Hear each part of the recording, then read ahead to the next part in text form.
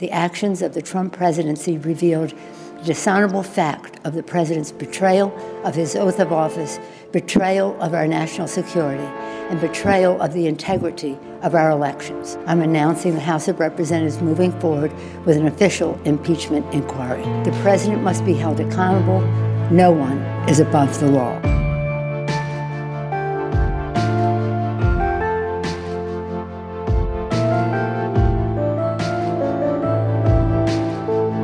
I'm Ezra Klein, and this is Impeachment Explained.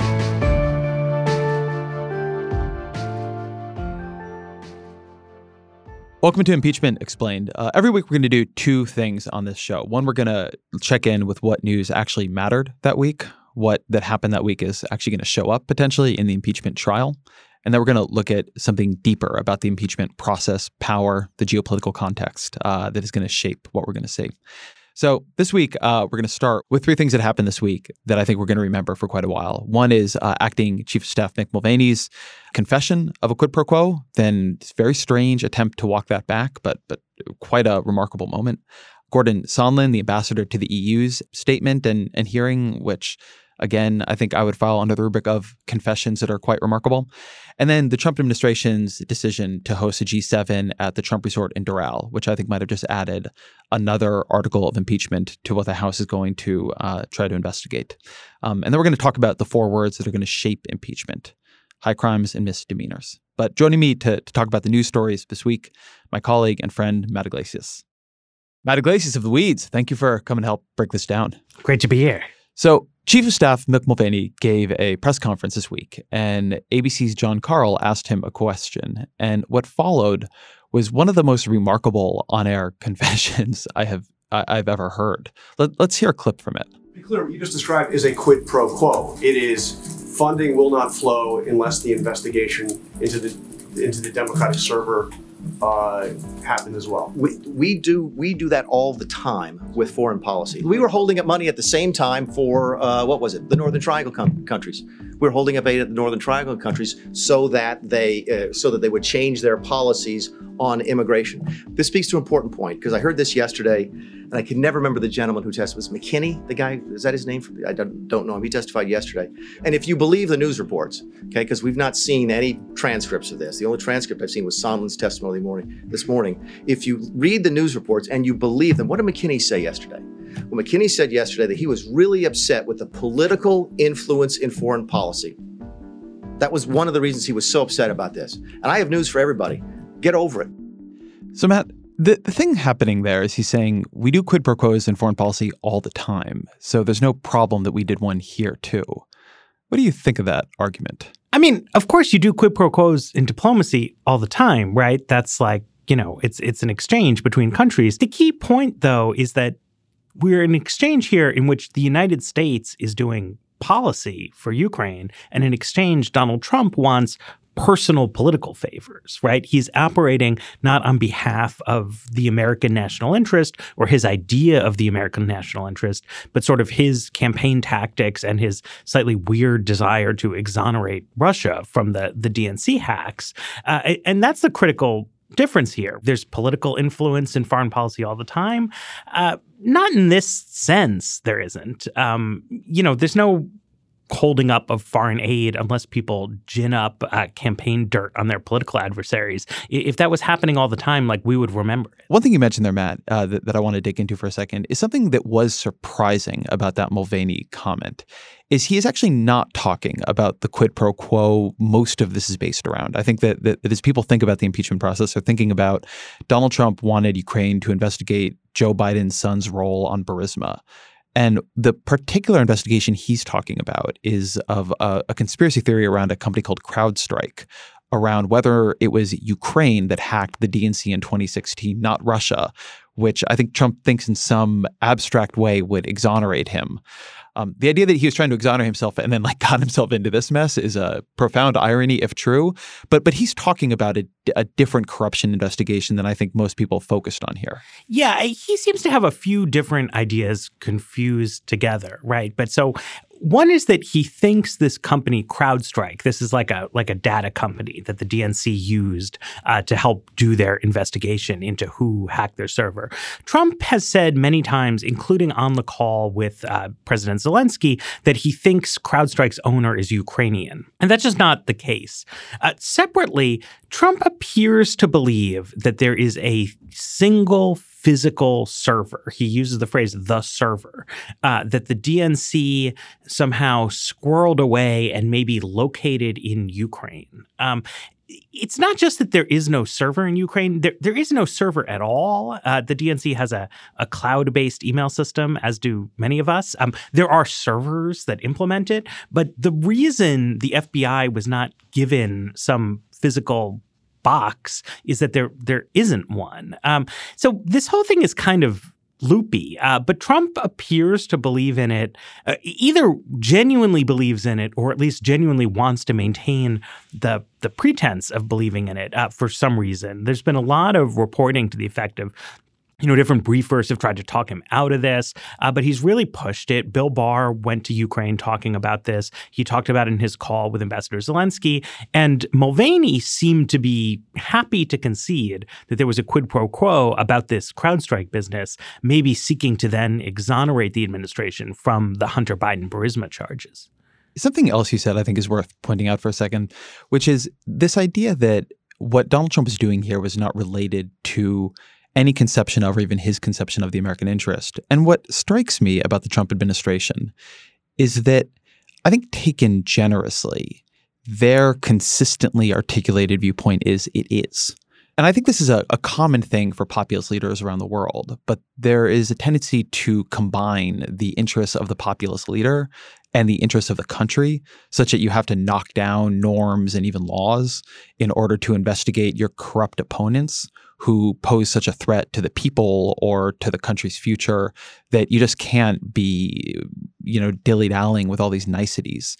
And the way in which Donald Trump in front of the cameras has gone and said, yes, I do want Ukraine and China to investigate Joe Biden, the way in which Mick Mulvaney came out and said this. We'll talk about Mulvaney's walk back in a second, but there's been a kind of warping between one argument, which is we didn't do it, but then the other argument is we did do it and we were right to do it because it's important that we investigate corruption. I think Donald Trump at one point said that's my job. That actually strikes me as in some ways a scarier version of this. It's one thing if they just think they're being cynical and corrupt. It's actually more dangerous for Trump and his administration to adopt that kind of authoritarian mindset in which their interests become the country's interests and everything else should fall before that. Yeah, I mean, there's a kind of like triple switch here, right? One is that only people who support Trump are sort of like the real members of the national community in Trump's vision of it. But then also his leadership of the nation is so important that anything that advances his political agenda is, definitionally serves the national interest. And, it all has a kind of resonance, as you say, with a certain, with a style of plebiscitary authoritarianism that we're familiar with from certain foreign countries, where you win an election once or you put some referendum on the ballot and it's like, now I have unconstrained power. Although what's particularly strange about Trump with all of this is that he has a lot of the mannerisms of a kind of majoritarian authoritarian, but he's never had majority support, right? He's not popular now. He didn't get that many votes in the 2016 election. So it's this sort of incredibly shady and disturbing kind of thing where he is the singular instrument of the will of the people, but he doesn't even need to maintain most of the people's backing to sort of have that role in his own mind.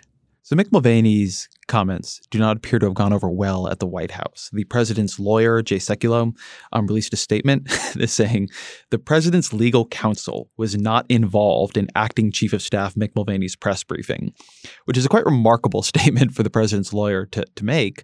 And then Mick Mulvaney released a statement where he said, once again, the media has decided to misconstrue my comments to advance a biased and political witch hunt against President Trump. Let me be clear.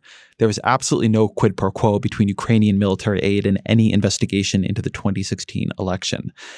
There is something, to go back to the populist authoritarian point, there is something quite remarkable about watching Mulvaney say one thing on television, say it clearly, tell people to get over it, and then come out a couple hours later and say, I didn't say that at all. It's the biased media just telling you I said that. I mean, the cameras were running. There's something so mind-bending about watching this flagrant effort to tell us to not believe what we just saw happen that it actually strikes me as an important kind of moment and tactic. Yeah, I mean, I think people will look back and say that very first Sean Spicer press conference in which he's looking at photos of inaugural crowds and is maintaining that the clearly smaller crowd was bigger. It's not just like a weird thing that happened one day, right? I mean, it's genuinely the signature move of this whole administration's public communication strategy, right? It's not like persuasive lying, right? It's not really an effort to confuse someone who's paying attention with a kind of clever ruse. It's a statement that, facticity and verification are not important to the players, that they're not going to be bound by consistency. Another thing that happened in the middle of this is Donald Trump Jr. went on Fox News to do interviews in which he denounced the evils of nepotism and spoke very eloquently about how a guy like Hunter Biden has made his whole career out of just being his father's son. And I mean, this is like Donald Trump Jr. leveling this complaint, right? It doesn't make any kind of sense, but they're very willing to operate like totally outside the boundaries of conventional argumentation. So let's talk about Gordon Sondland, who testified at a hearing this week. Gordon Sondland, the ambassador to the European Union, who ended up seemingly being, I don't exactly want to say in charge, but central to the Ukraine plot, despite Ukraine not being in the EU. Reason for that seems to be that the U.S. ambassador to Ukraine, Marie Yovanovitch, was recalled because she wasn't being helpful, and that left them Bill Taylor, who is this top-ranking state employee in Kiev and like a career diplomat, and he wasn't going to be helpful. So Sondland, who had donated $1 million through 4 LLC companies to Donald Trump's inaugural festivities and had basically bought himself this ambassadorship, was kind of sent in as a fixer, working alongside Rick Perry, who resigned this week, and Kurt Volker, who was a special representative for Ukraine. And Sondland gave this testimony that was trying, I think, to say that he didn't do anything wrong and that, to his knowledge, Donald Trump didn't do anything wrong. And yet in the testimony was unbelievably clear about how much wrongdoing had happened, but he really tried to pin it on Rudy Giuliani. And I wonder, like, what you made of that. This struck me as a classic, like, unraveling cover-up kind of thing, in which a guy who's clearly at the center of it is no longer denying that the bad things happened. He's just trying to deny that he personally had knowledge of them. It strains credibility at a certain point when he says he didn't know that Giuliani's errand in Ukraine related to Joe and Hunter Biden. I mean, I knew that because I read about it in a New York Times article. It's one of these things where, like, can I prove that Ambassador Sondland would have read New York Times stories about his colleagues' work in Ukraine, which he was also involved with? Like, of course, I can't. And that's one reason why, they have to do more rounds of these hearings and sort of get everybody's perspective and maybe ask again about some of this stuff. But it's really different from what you've seen in some other kind of Trump inquiries, right? People are testifying and they are sort of pointing the fingers at each other. And in this case, Sondland, like, this is a rich guy. He's not that deeply involved in American politics over the years. And I think it's clear, like, he doesn't want to go down over this. So there's a very strange internal structure to the Sondland statement. What he's trying to say is that what he and Perry and Volker were doing is they had the on the up and up view that the U.S. and Ukraine should have much tighter relationships, right? They had a good policy rationale for what they were doing. And they recognized fairly quickly that in order to achieve this good, solid policy outcome, they needed to go through Rudy Giuliani. Mm-hmm. He says it was apparent, and I'm quoting now, it was apparent to all of us that the key to changing the president's mind on Ukraine was Mr. Giuliani. And what Sondland wants to say, he talks about having a conversation with President Trump, who's in a bad mood, he says, and Trump says there's no quid pro quo. But what he wants to say is that Giuliani is sort of operating in a weird rogue foreign policy, rogue not just from Sondland and the State Department, but rogue from President Trump too. But he also says based on the president's direction, we were faced with a choice. We could abandon the goal of a White House meeting for President Zelensky, which appears to be what he was trying to get, which we all believed is crucial to strengthening U.S.-Ukrainian ties and furthering long-held U.S. foreign policy goals in the region. Or we could do as President Trump directed and talk to Mr. Giuliani to address the president's concerns. We chose the latter path. And he seems to be somehow trying to sever this latter path from the president, but it's very clear from his testimony the president ordered him to go through Giuliani and do what Giuliani wanted done. The idea that Trump did all that but didn't know what Giuliani wanted just seems like a very strange argument to try to put forward. Yeah, but I mean, this is kind of like, like mob boss tactics, right? Like Donald Trump is not going to tell anyone to directly put this deal on the table, right? Everything is sort of at a distance, right? If you try to raise with Trump personally, like, what are you doing? He's like, hey, talk to Rudy, right? And it does, I don't think it's like plausible exactly to put all this weight just on the shoulders of Rudy Giuliani. But it is true that, right, like legally speaking, now, unless we get Rudy Giuliani testifying under oath, I was ordered to do all this by Donald Trump. What you have is the phrasing that Trump used on that phone call, which, it seems pretty clear to me, but you could imagine people arguing it other ways. And maybe the idea that Rudy Giuliani was just running this rogue op. Is that in any way realistic? I think no. But, it's tough. I mean, if Rudy is willing to take the heat, we have a sort of long tradition of fall guys in political scandals. But Trump himself doesn't seem willing to go there, right? You don't hear Trump saying, oh, this was all Giuliani's fault. Trump is just saying it's fine. So the third story that I think really mattered this week has to do with something else Mick Mulvaney said, but something the Trump administration has been trying to do for a while, which I predict is going to add another article to the impeachment charges.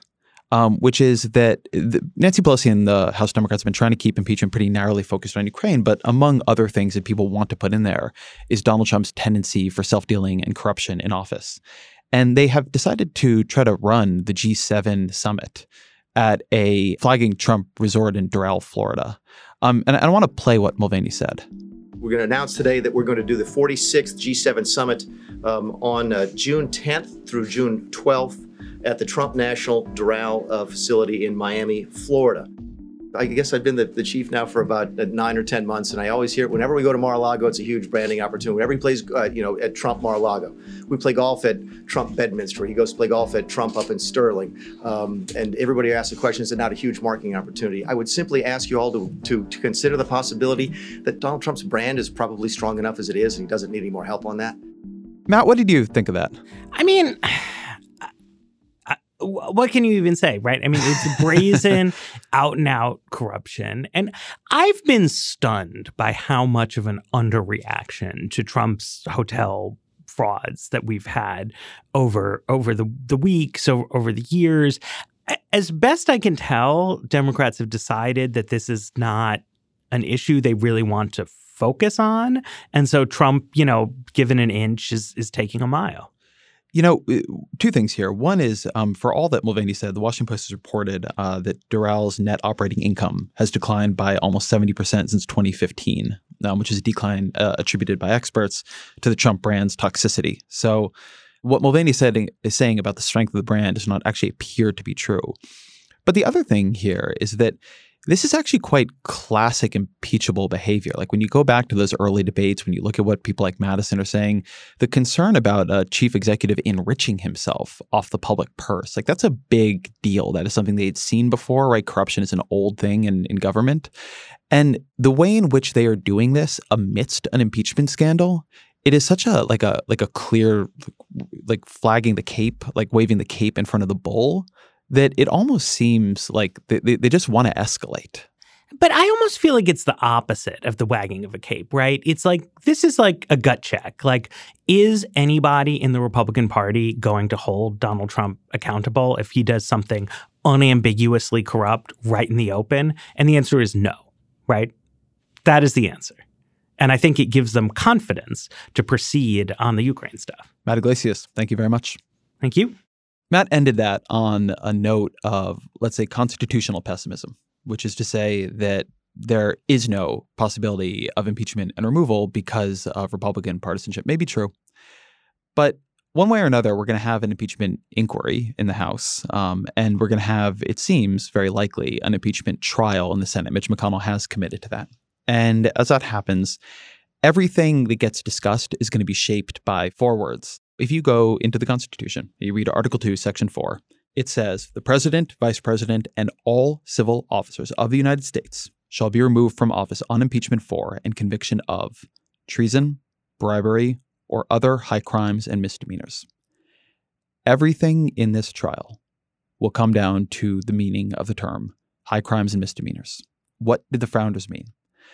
And if any Republicans are going to move, it's going to be because over the course of it, they become convinced that in whatever duty they feel they have to the Constitution and to the founders' intent, that the activities of Donald Trump's administration fit those 4 words, high crimes and misdemeanors. It isn't treason, it isn't bribery, but it might be high crimes and misdemeanors. So the question becomes, what do high crimes and misdemeanors mean? A lot of people think it's straightforwardly legal, but that's not actually true.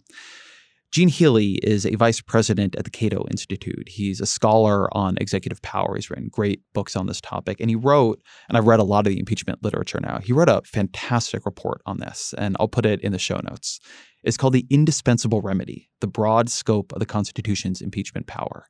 And what Healy did was he surveyed the history of high crimes and misdemeanors, what it meant in British law, what it meant at the Constitutional Convention, and how it was interpreted through both the early and modern eras in American political life. Gene Healy joins me next.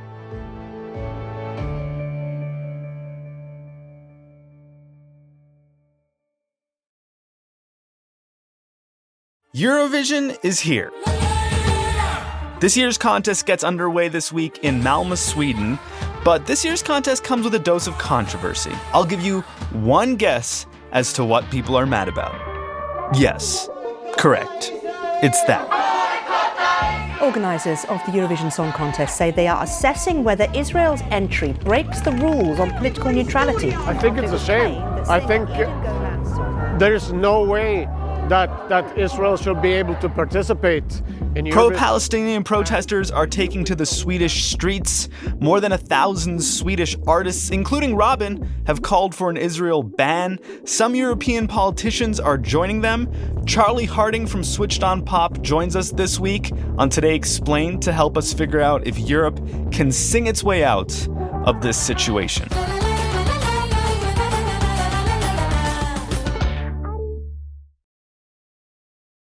Gene Healy, welcome to the show. Hey, thanks for having me on. So let's begin with the term high crimes and misdemeanors. Before it gets into the Constitution, where does it come from? Well, it comes from British practice. British impeachments start in the 14th century. The term high crimes from misdemeanors has a 150-year history as a term in British impeachments before the framers ever get down to putting it into the U.S. Constitution. So it had a history at the time of the framing.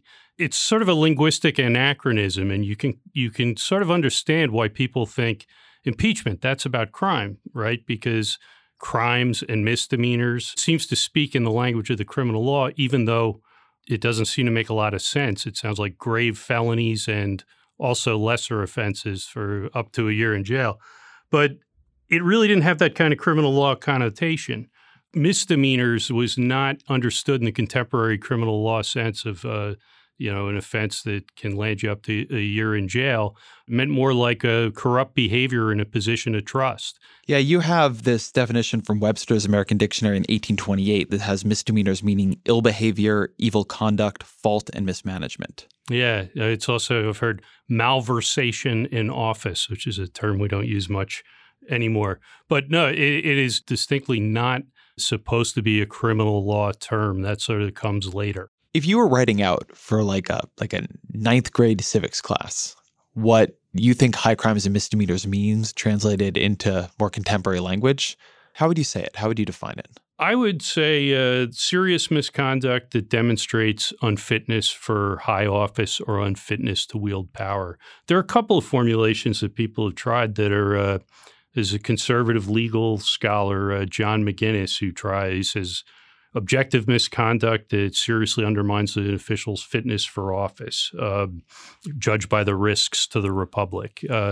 It's that sort of thing. I mean, it wouldn't be the contemporary understanding of high crimes and misdemeanors, which I think people translate into grievous criminal abuses of power. That's certainly the core of impeachment, but it's not everything that is impeachable. But shorthand, high crimes and misdemeanors are serious misconduct that demonstrates an official's unfitness to hold high office or to wield power. Let's get into the history of how it actually gets into the Constitution. Do you want to walk through a bit what the constitutional debate over what offenses would count towards impeachment was, like how we ended up with the formulation we have now? Well, impeachment gets a fair amount of debate a couple of times through the Philadelphia Convention in 1787. First, there's a sort of minority motion that impeachment should not be available against the president at all. That's Gouverneur Morris and another Charles Pinckney. And they practically get shouted down by everybody else. Mason, Madison, Ben Franklin, Randolph, and on and on. And Gouverneur Morris actually concedes that okay, I guess this really is necessary. The term high crimes and misdemeanors makes it in a month and a half or so later in September. They played with different formulations of how to describe impeachable offenses, neglect of duty, malversation, corruption, and it gets narrowed in committee in September to treason and bribery. And there's this famous exchange between Mason and Madison where Mason says, treason and bribery, and he talks about this impeachment trial that's going on in England at the time of Warren Hastings, and he says Hastings wasn't guilty of treason. This needs to be broader. He suggests maladministration. Madison objects, says that's too broad. It'd be like equivalent to serving at the pleasure of the Senate. And then Mason swaps it out for high crimes and misdemeanors, this term of art from British practice, and it passes. And that's how we end up with the language that we have today. That exchange is often used to say that, this is a real narrowing of the scope of impeachable offenses. But the fact is, high crimes and misdemeanors was understood by Mason, understood by anyone with familiarity with British impeachments in the ratifying conventions, that this was understood to be pretty broad. It could even include negligence and incapacity, not just what we typically think of now as, the Nixonian abuse of power offenses. But so I find this moment in the Constitutional Convention just incredibly frustrating because when you get into debates about impeachment and what do high crimes and misdemeanors mean, you will often end up in this argument about maladministration. So maladministration just basically means doing a poor job being the administrator, and people note that that was an option and they rejected it. But then they moved to high crimes and misdemeanors. And as you note in your paper, there's a law book they're all using, Blackstone's Commentaries on the Laws of England. Madison says, this book is in every man's hand at the convention. And it uses maladministration as a first example of a high misdemeanor. Right. And so there's this way in which they move from a reasonably vague term to another reasonably vague term that seems to be, at least at times, inclusive of the first one. And so people often want to say that in moving from maladministration to high crimes and misdemeanors, we move from something that could have just been impeachment for poor performance to impeachment to a much more severe abuse of the public trust. And yet it seems to convey the idea that, or include the idea in contemporary usage, that poor performance could be an abuse of the public trust. So in your view, what did they think they were doing in making that move? What was the difference to Madison? I guess he thought it narrowed it somewhat, that high crimes and misdemeanors would include not just simple negligence, but gross negligence, something outrageous. It's clear Madison thinks it's narrowed somewhat, but he still complains shortly after about how broad high crimes and misdemeanors is as a description of what you can be impeached for. I think people put too much weight on this exchange because Madison's notes were secret for the next 50 years. They were never supposed to be the guide to the inner understandings of the framers. What the ratifying conventions had in front of them was the text, not Madison's notes.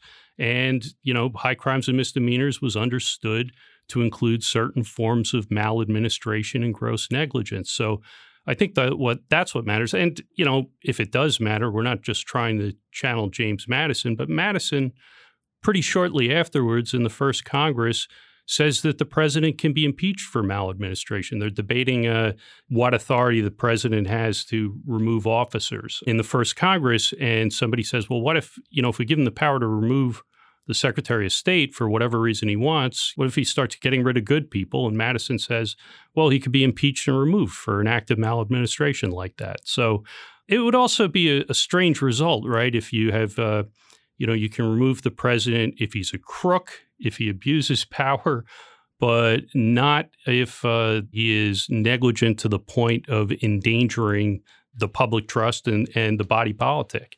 I want to go into how impeachment is used in those early years of the Republic, but I want to hold in this ambiguity for 1 second because I think it's important to understanding this debate. High crimes and misdemeanors seems technical, very much isn't, is interpreted in many different ways, even by the founders in the immediate aftermath of the Constitutional Convention. And so it creates this, I think, flux in how we understand impeachment today. So Gerald Ford famously says that impeachable offense is whatever a majority of the House considers it to be at a given point in history. I think most people want to say that's not true. And to some degree, it shouldn't be true because the impeachable defense does have some definition. But it seems to me that in American history, we're constantly groping for some kind of standard we can rely on. So it doesn't come down to our judgment in the moment, influenced by political power and the jockeying for political position. And yet there was no easy standard given. Like there's no independent tribunal handed it. There's no pure definition. And so you're constantly in a fight over whether or not the judgment of whether or not something is a high crime misdemeanor is just the kind of pure power judgment Gerald Ford is pointing to there, or it is somehow constitutionally and founder and framer blessed in the way that people feel would give heft to something as grave as impeachment. Well, I think people find it really frustrating, right? Because figuring out what the original understanding of high crimes and misdemeanors is leaves you with a lot more gray areas than black and white. I think Gerald Ford is wrong in the sense that, if the House decided to impeach and the Senate to remove Donald Trump for having a bad comb over or scotch taping the back of his tie, it is probably the case that the Supreme Court would not overturn an impeachment and removal on those grounds, but it wouldn't make having a bad comb over a high crime and misdemeanor. So, the text doesn't say you can remove the president whenever you get a majority of the House and 2/3 of the Senate. But, impeachment is part law and part politics. What the constitutional law part of it can answer is this a potentially impeachable offense? Is this the sort of gross negligence, abuse of power, corruption in office that is in the neighborhood of the original understanding of high crimes and misdemeanors?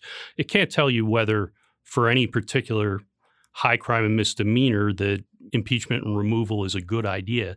That part is political, and one hopes is political in the more statesman-like sense than pure partisan politics. But it turns out for most people to be really difficult to abstract themselves or put themselves behind a veil of ignorance because we always know what particular president is in the crosshairs. It turns out to be really hard for people to hew to any particular standard that doesn't shift from one president to another. So in the early years of the Republic, when we're closest to the ratification of the Constitution, and so you're dealing with the original understandings to the extent we can, what gets considered an impeachable offense? People talk about impeachment precedent, and it seems to me that these early cases, there were 3 impeachments in about roughly 15 years after ratification. It seems to me these early precedents, which are contemporaneous with the generation that ratified the Constitution, they're what you should really look to see what the original understanding and, how this term was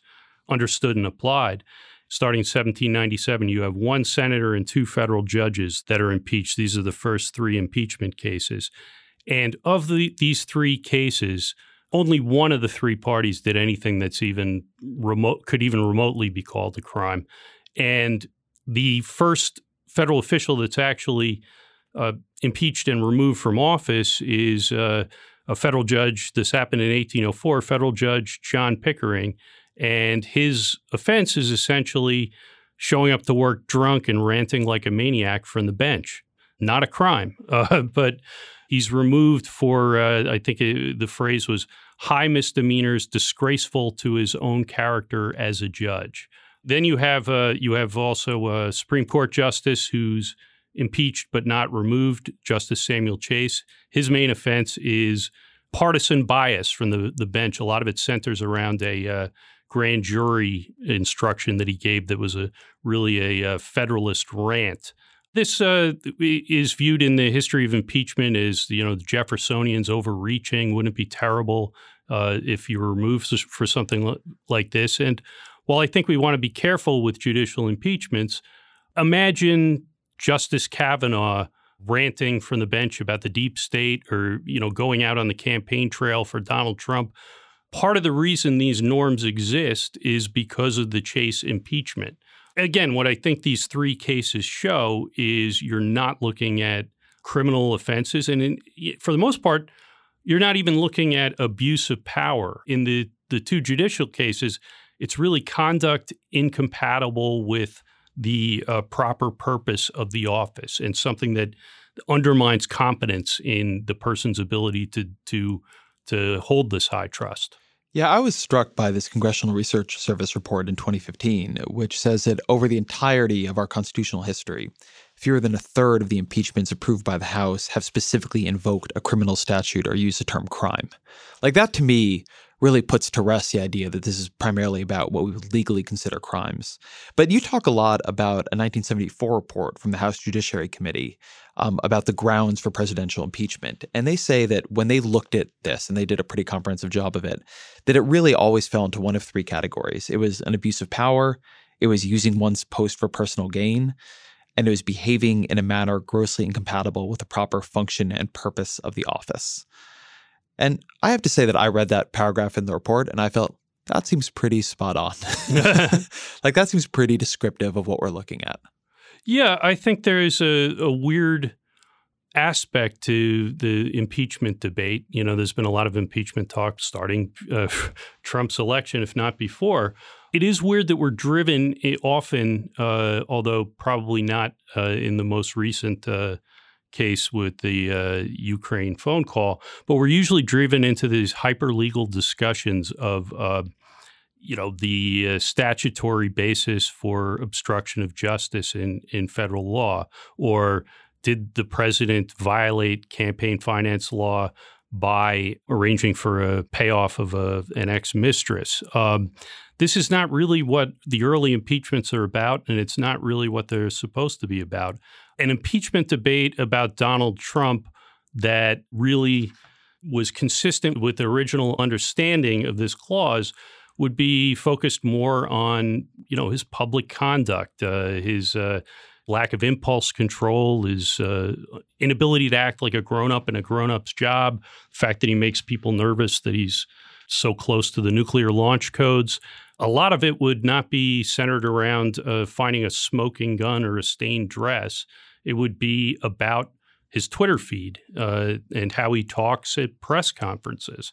So I think we've really moved towards, I call it the over-criminalization of impeachment, where contemporary impeachment debates are often, left to lawyers, and you have sort of expert witnesses on what a reasonable prosecutor would do. That's not the inquiry at all. And in fact, the House Judiciary Committee, one example of this would be even when the president is impeached for something that involves a crime. For example, the House Judiciary Committee in obstruction of justice, the article on obstruction of justice that passed against Richard Nixon, it made clear in the report that it wasn't a matter of a crime. That was different. This was an abuse of his oath of office and his oath to ensure that the laws were faithfully executed, not whether he technically violated a federal criminal statute. There's another thing in that 1974 report that I found helpful, which is this idea of substantialness. Do you want to talk a bit about that?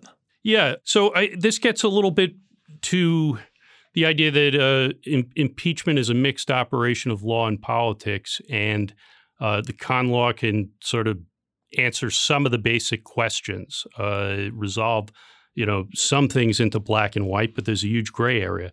For example, constitutional analysis can tell you whether obstruction of justice is an impeachable offense, and it clearly is. It's what we have the most presidential precedent for one thing. What it can't tell you is whether any particular case of obstruction of justice is substantial enough if it merits this remedy. For that, you don't need legal analysis at all. So in a contemporary debate, legal analysis can tell you, using the powers of your office to screw your political enemies, to borrow the phrase from John Dean, is an impeachable offense. It can't answer questions like, well, what if we're only 12 months away from the next presidential election and there may be another means of dealing with this problem? That's not a question the law can answer. And substantiality, that sort of analysis is sort of why people think it collapses all into politics, because you do see people line up behind their, whichever shirts and skins, red team, blue team. But that in itself is nothing new. I mean, Hamilton predicted that right from the beginning. But I understand why it's frustrating that, that there aren't a lot of black and white answers. This isn't like figuring out what commerce among the states, interstate commerce, meant in 1789. This leads to a lot more gray areas. But in another way, I don't see how it could be any other way. For the same reason they had debates over the Ninth Amendment, you could never enumerate all the rights of man. You could never enumerate – the human imagination isn't broad enough to figure out every abuse of public office that people will be capable of. So you could never write an impeachment code that covered all the bases. So we are inescapably thrown into politics. The reason I bring this up is that I think it gets to a bigger point that you've been making, that I make sometimes, and that I think is important to dredge out into the open of the impeachment debate. There is a background question of how horrible you think impeachment is as a remedy. And if you think impeachment is a really horrible remedy, right, that it's a stain on the country, that it is divisive in a way that will tear us apart, that it is something to be avoided almost at all costs, then you get into these questions of trying to set the bar for what might count really, really, really, really high. And something that I think makes you and gives you and me slightly a heterodox view on this is I think we both believe that impeachment should be a much more normalized power. That the fact that no president has ever been impeached and removed from office in American history, though you can argue about that Nixon probably would have been eventually if he hadn't resigned, suggests maybe we're using impeachment a little bit too seldomly, and that the way in which we treat, you say this explicitly in your piece, I've said it in other pieces, that the way we treat the president is to, for some reason, give the person with the most power to do harm the most job security of anybody in the country. Right. It's like the one job in the United States where you have to commit a felony to be removed. And it's also the one job where you get nuclear weapons. You pointed all this out in your piece on the case for normalizing impeachment a couple of years ago.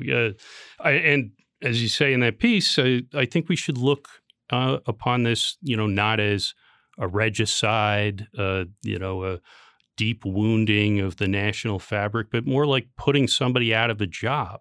We seem to be very comfortable, compared to other Western democracies. We're probably more comfortable than most countries with the idea of firing people. It's employment at will for most of us. Unless you're in some sort of protected category. If you're a CEO, you might have an employment contract, but that contract is going to often include things like moral turpitude and negligent performance. But as you go up the ladder and get to the president, the most important job in America, supposedly, and the hardest one to remove someone in midterm, it seems to me that that's crazy. We should look at this more as getting rid of someone who's not performing or someone who can do a lot of damage. And we shouldn't be so angsty about it. It strikes me as really bizarre that we're having this conversation. The president's, the White House counsel put out this thing about how there needs to be even more due process, even at the House level in an impeachment to protect the president. Meanwhile, Donald Trump is a guy whose claim to fame, the thing that made him nationally famous, probably more than anything else, was a television show where his signature line was, "You're fired." Why are we so uncomfortable with the idea that you can fire a non-performing or abusive chief executive before his official term is up? I mean, this seems to me to be something where if you looked at our system from the outside, you would say a genius of our political system is that we have made it such that impeachment does not change the party in power. It just changes the person. So if it is a decision between left and right, between Democrat and Republican, that is such a big jump that you can understand why a party would protect their president at all costs, because you don't want to sacrifice everything that having a co-partisan in power would give you, even if that person has committed a grave abuse. But we don't do it that way. It would be, in this case, Mike Pence, who would come into power. And under Bill Clinton, it would have been Al Gore. And you can imagine parties looking at this as, the president serves at least partly at the pleasure of the congressional board of directors. And part of the genius of the system is there's always somebody waiting there to step in, right? So that we actually have the capacity to hold people to account for performance. But we don't look at it like that. It's treated as a very binary yes or no, left or right, like are they going to win or are we going to win approach. And I'm curious, going back to those early debates and going back to, Federal 65, where Hamilton speaks a lot about the problem of party and how the Senate is going to be above it. I'm curious how you think the founders would look at the impeachment power as it plays out now in this era when parties cooperate across branches as opposed to branches compete with each other for preeminence. Well, they didn't turn out to be oracles on on everything. The rise of political parties happened faster than they thought it would, and some of the early impeachments, particularly when Jefferson is president, they're highly partisan. Partisan impeachments are sort of with us from the beginning. Hamilton's prediction turns out to be, more right than he could have known the further on we go. I think they would have been surprised at how few presidential impeachments there have been because they, in general, were not that angsty about presidential impeachments. Nobody wanted them to be done as frequently as, say, we do government shutdowns today. But, no one thought it was this absolutely fraught undertaking. I think they'd be surprised at how rarely we've done it. But in part, it's not just because they didn't predict political parties arising in quite the way they did and when they did. It's also because they didn't really give a lot of thought to this supermajority requirement in the Senate. And that, combined with political parties and partisanship, has made removing a president in a Senate trial virtually impossible. I mean, the Republicans couldn't do it in the Andrew Johnson impeachment, despite the fact that they had over 80% of the Senate majority. In part, this is because, they didn't see clearly what the implications of the machinery they adopted would be. Gene Healy, thank you very much. Thank you. Founders thought that impeachment was the indispensable remedy, that we needed it as a possibility to constrain the behavior of the executive, to remove them if needed, but to constrain them because it would have the fear of removal. What Gene said at the end of that interview is that the way impeachment is constructed, and particularly given the way it interacts with party politics and party incentives now, it may be an indispensable remedy, but also an impossible one. I want to hold in that concern for a minute. Something that keeps me up about this story is that as a scheme, it came so close to working. If you read the conversation call record between Donald Trump and the president of Ukraine, you can see the president of Ukraine repeatedly agree with Trump. If Donald Trump was simply a little better at this, if he were a little more discreet, if he had just left this up to his underlings, it's so easy to imagine a world, a day, where we woke up and on the front page of the New York Times, a story headlined by Ken Vogel would say, Ukraine opens investigation into Hunter Biden, Joe Biden's son. And maybe that day would have come 6, 8, 10 months from now when Joe Biden was the nominee for the Democratic Party for president. And maybe that would have been enough in a close race to toss it to Donald Trump.